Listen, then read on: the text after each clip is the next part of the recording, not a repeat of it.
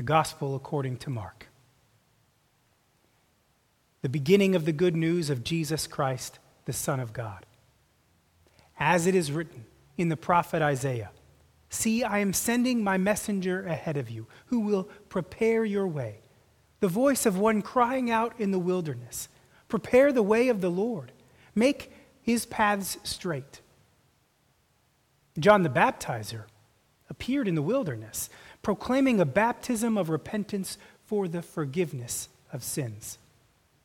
And people from the whole Judean countryside and all the people of Jerusalem were going out to him and were baptized by him in the river Jordan, confessing their sins.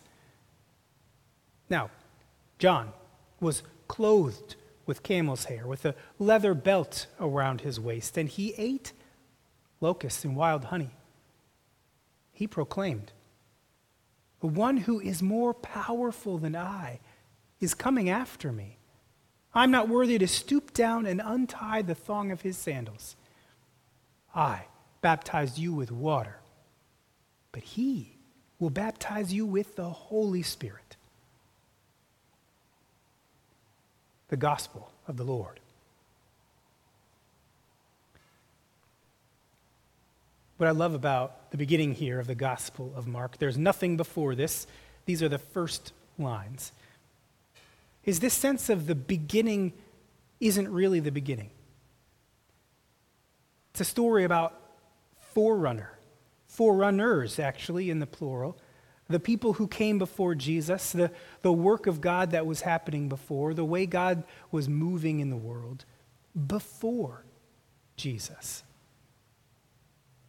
Now, forerunners, those are the ones who come before the first ones. And they can be so instructive to us in learning about their lives, imagining what that life was like, for what it means for us here and now to be watching and waiting and working. I mean, here we have John the Baptist named. There's the chief forerunner. But when Mark talks about the crazy things that he was wearing, that wasn't so crazy for the people who heard it. They knew this was Elijah, the return of Elijah. There's another forerunner, and the one who would inaugurate this new time, this new age, when the Christ would come. And also, it was written in the prophet Isaiah. Here we have a third forerunner, in a sense. Jesus is not the first. John is not the first. There is Elijah and Isaiah before him.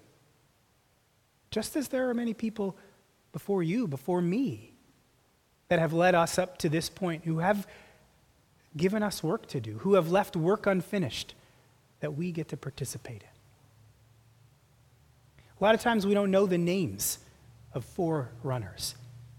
Just imagine all the other people, the congregation that raised John the Baptist up, the parents of the prophet Isaiah, people whose names we will never know, but we can imagine. Here's a name you probably know, Rosa Parks, African-American woman in 1955, refused to sit at the back of the bus, the segregated bus where Negroes were allowed to sit, while all of the white people sat up front. She refused. It was the beginning of the civil rights movement. It was sparking the Montgomery bus boycott when Martin Luther King Jr. came to national prominence. The NAACP fought its legal battles. But Rosa Parks was not the first to refuse to sit at the back of the bus. There were others. Let me tell you about one. Private Sarah Kay Evans, another black woman who refused to be pushed to the back of the bus. I want us to imagine a little bit what it was like to be her, to be in her shoes, being a forerunner, not even knowing that this whole movement was going to come after her. Well, first of all, maybe many of us can imagine what her life was like. She was coming home from her first military assignment. She was a private. So maybe you can imagine, maybe you remember coming home from your first military assignment. What were the mix of emotions for you then? What do you imagine was going through her as she prepared to make that trip, to see her friends and family again? Now imagine you get on the bus, and she probably knew this was coming, but the invitation to get to the back of the bus.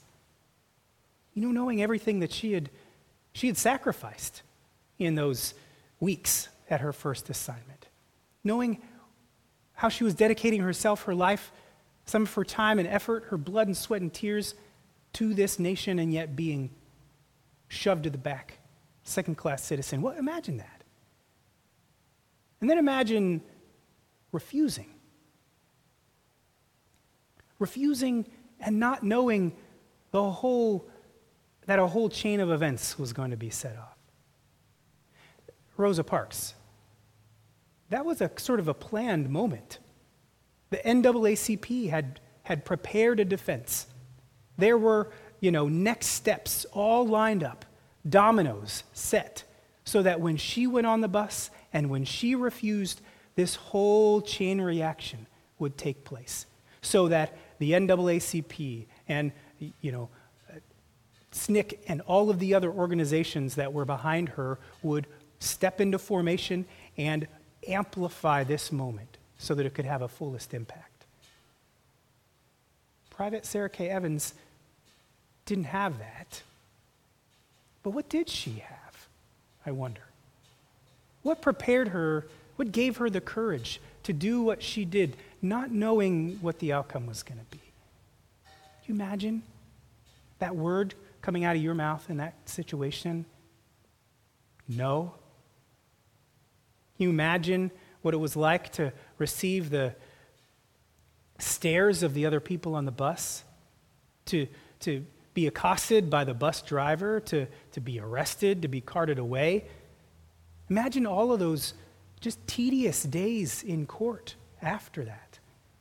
She actually won that court case, and it was made so that segregation was no longer legal, but she had to wait years, 6 years after that victory until it was enforced.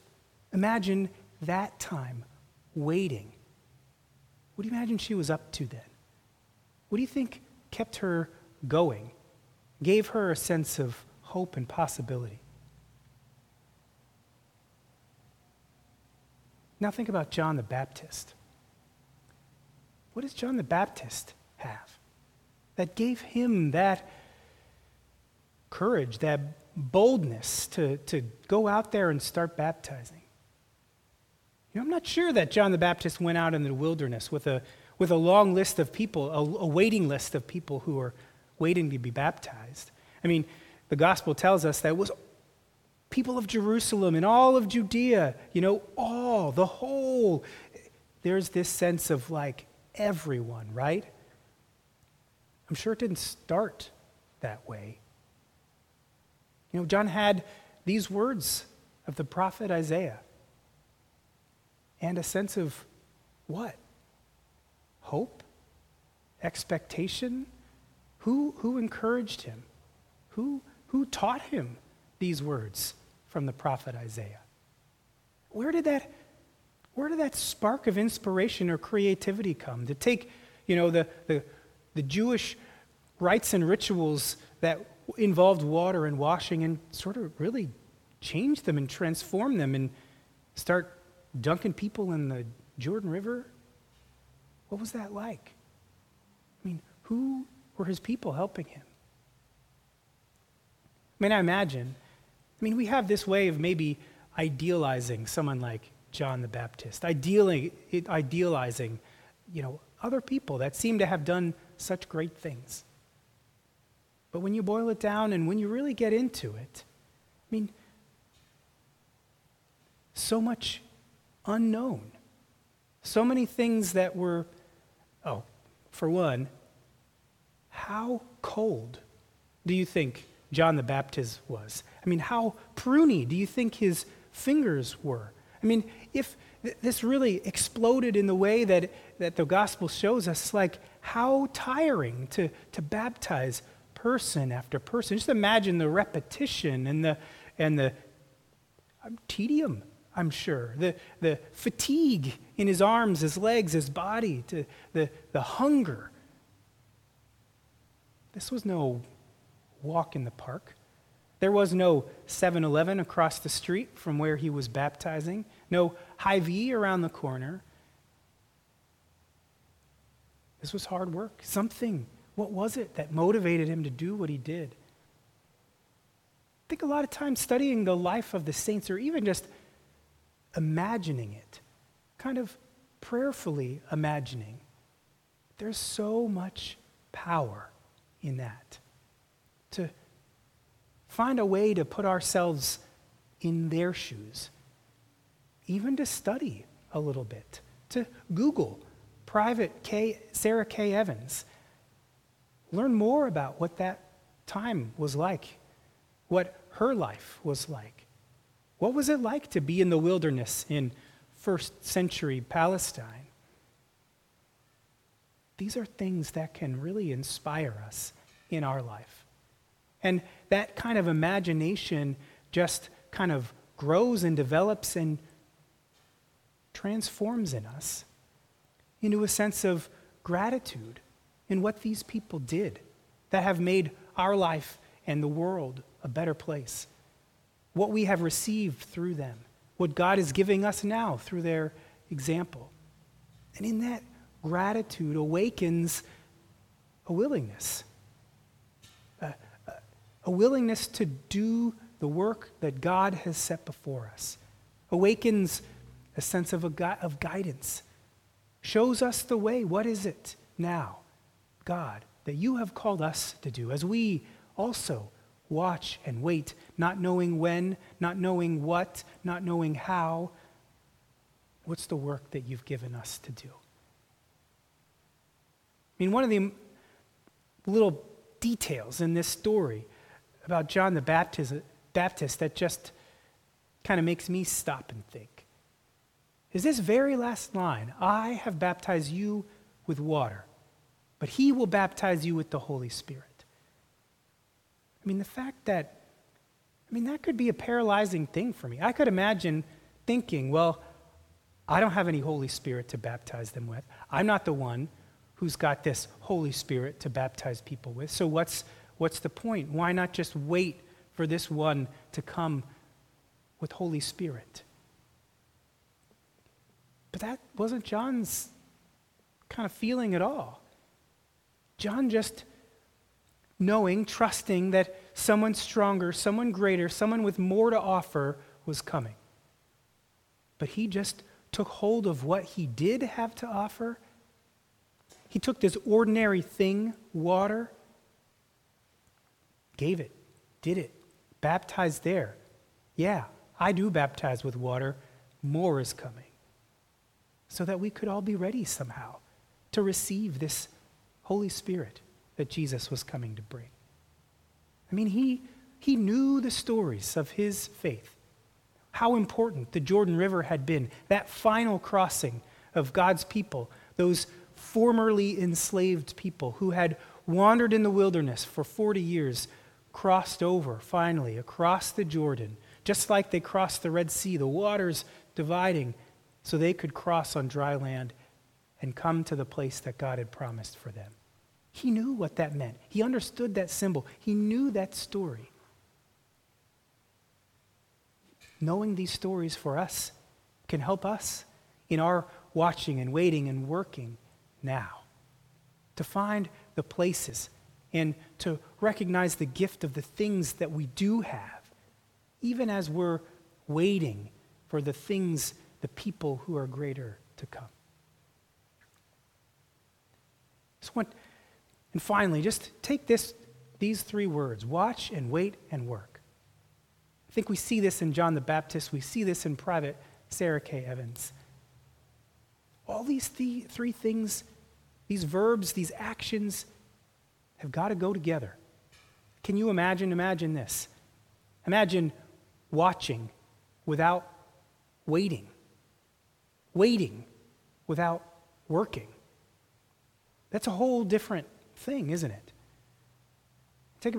Watching without waiting. To me, that's watching without patience, without a sense of hope.